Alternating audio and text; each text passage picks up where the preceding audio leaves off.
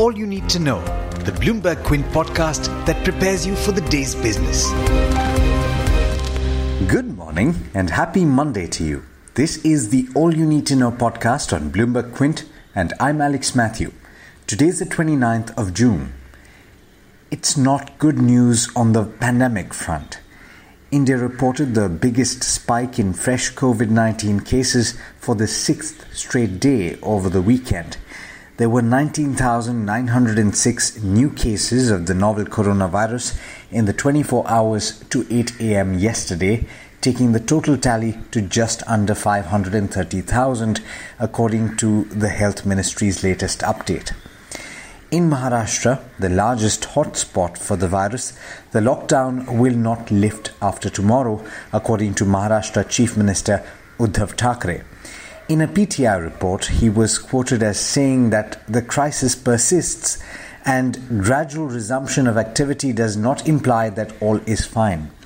He went on to say that the Chase the Virus initiative that received good results in Mumbai will now be expanded to other parts of the state to combat the outbreak. In another piece of news relating to the pandemic, the Bombay High Court has observed that COVID-19 patients from poor sections cannot be expected to produce documentary proof to avail of subsidized or free treatment while getting admitted to hospitals. The court on Friday was hearing a plea filed by 7 residents of a slum rehabilitation building in Bandra who had been charged 12.5 lakh rupees by KJ Somaiya Hospital for COVID-19 treatment between the 11th and 28th of April.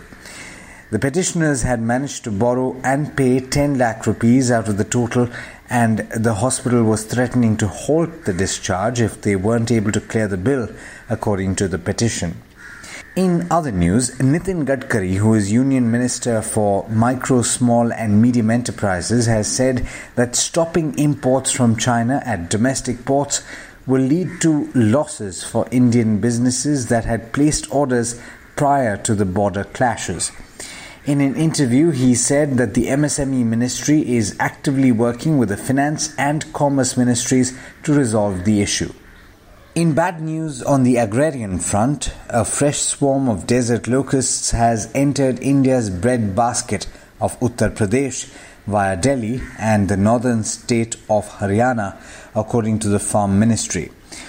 Operations to control the crop-destroying insects are in full swing in the states of Rajasthan, Madhya Pradesh, Uttar Pradesh, Haryana, Gujarat, Maharashtra and Punjab, according to the ministry's statement late on Saturday.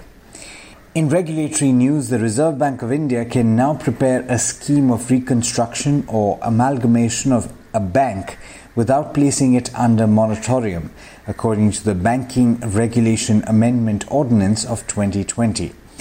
The Cabinet had approved the ordinance, which also brings urban and multi-state cooperative banks under the RBI's ambit, on Wednesday. It received the President's assent on Friday. In corporate news, S&P Global Ratings has lowered Axis Bank's credit rating to below investment grade on expectations that the slowdown in the economy, which has been sparked by the coronavirus pandemic, will see more loans on the bank's books turn bad. It cut Axis Bank's rating to BB+ from BBB- with a stable outlook, according to the statement on Friday. In international news, Unilever has said it will stop spending money with Facebook's properties this year and decided to follow other brands in an advertising boycott, prompting a rare reaction from Facebook's investors. Shares plunged 8.3% on the news, eliminating $56 billion in market value. Advertisers are unhappy with Facebook for not taking enough responsibility to deal with misleading content on its platform. In international markets, the 3 early rises in the Asia-Pacific region have started the week deep in the red. This after a weak close on Wall Street at the end of last week. At the moment, US equity futures are pointing to a flat to marginally negative start to the week. And with that, it's over to Agam Vakil for the trade setup for the day in India. Good morning, Agam. How are we looking today?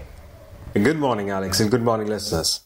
Well, there's weakness across Asia with an over 1% cut on the indices which are currently trending. That includes Japan and some weakness in Australia as well. And that's the reason why the SGX Nifty is also indicating a cut of about 100 points, which means that we could expect some amount of volatility in opening as far as our own markets go. But we've had some very big earnings over the weekend. I'm going to start off with ITC, which came in from Friday post-market. Revenues have declined 6.5%. Net profit was up 9%. Margins also contracted to a certain extent, but the net profit was largely boosted by lower corporate taxes. At least some brokerages are estimating cigarette volumes to have declined in double digits. Jefferies is, of course, one of them. Moving on, we have Coal India, where revenues was down 3.5% and net profit was down 23%, with margins coming in at 24.4% versus 28.8%. And then we have NTPC, where net sales were up 28%, but profit was down 71%. Margins expanded considerably to 26.9% versus 21.9%. Reported profit impacted due to additional tax provision related to 2,600 crores as the company has decided to settling pending income tax disputes under the Vivad Se Vishwas scheme. Moving on beyond the Nifty, we have NALCO, where it reported net sales declined 30% and net profit down 55%, and margins coming in and contracting considerably at just 10.7% versus 18.7%. NALCO has a written back provision for RPO amounting to 100 crores. Now, moving on, we have Piramal Enterprises, which is in focus yet again. Do remember the stock has gained quite a bit over the last 1 week. The company has approved a stake sale of 20% in Piramal Pharma for an equity investment of $490 million to Carlyle Group.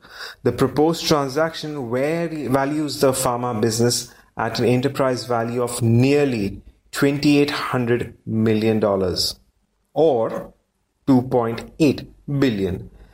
Now, we have a clarification from Bajaj Auto, and that says the company had reported its first COVID-19 case on June 6th in its Waluj plant. The company will continue normal business operations while taking necessary safety precautions. The current incidence is of 140 cases of COVID-19 in the Waluj plant and is less than 2% of the total strength, out of which 2 employees have died. And finally, we have Tata Elxsi on COVID-19 impact, and it says that it expects the revenues for the ongoing quarter of fiscal 2021 to decline sequentially up to a low double-digit percentage, with a consequent lower profit before taxes margins as compared to that reported in the previous quarter. So we're expecting weakness in Tata Elxsi in Q1 FY20, perhaps on expected lines too. Now, these are just some of the stocks you can watch out for as we move into trade today, but don't forget to go through our morning edition of All You Need to Know only on BloombergQuint.com. Thanks, Agam. And as always, thank you all for listening in. That's all we have for you in this podcast, but as always, there's a lot more on the website, BloombergQuint.com, so don't forget to check it out. This is Alex Matthews signing off. Have a great day and an even better week ahead. I hope you enjoyed listening to All You Need to Know. Did you know that you could listen to the show on the IVM Podcast app? On the IVM Podcast app, along with this, we have a number of other shows which you think you'll enjoy. Listen to Cyrus Says with Cyrus Brocha as the host. Listen to Paisa Vaisa with Anupam Gupta. The Scene and the Unseen with Amit Verma, or Shunya One hosted by Shiladitya Mukhopadhyay and myself. Check out the IVM Podcast app to get more talk content that you will enjoy.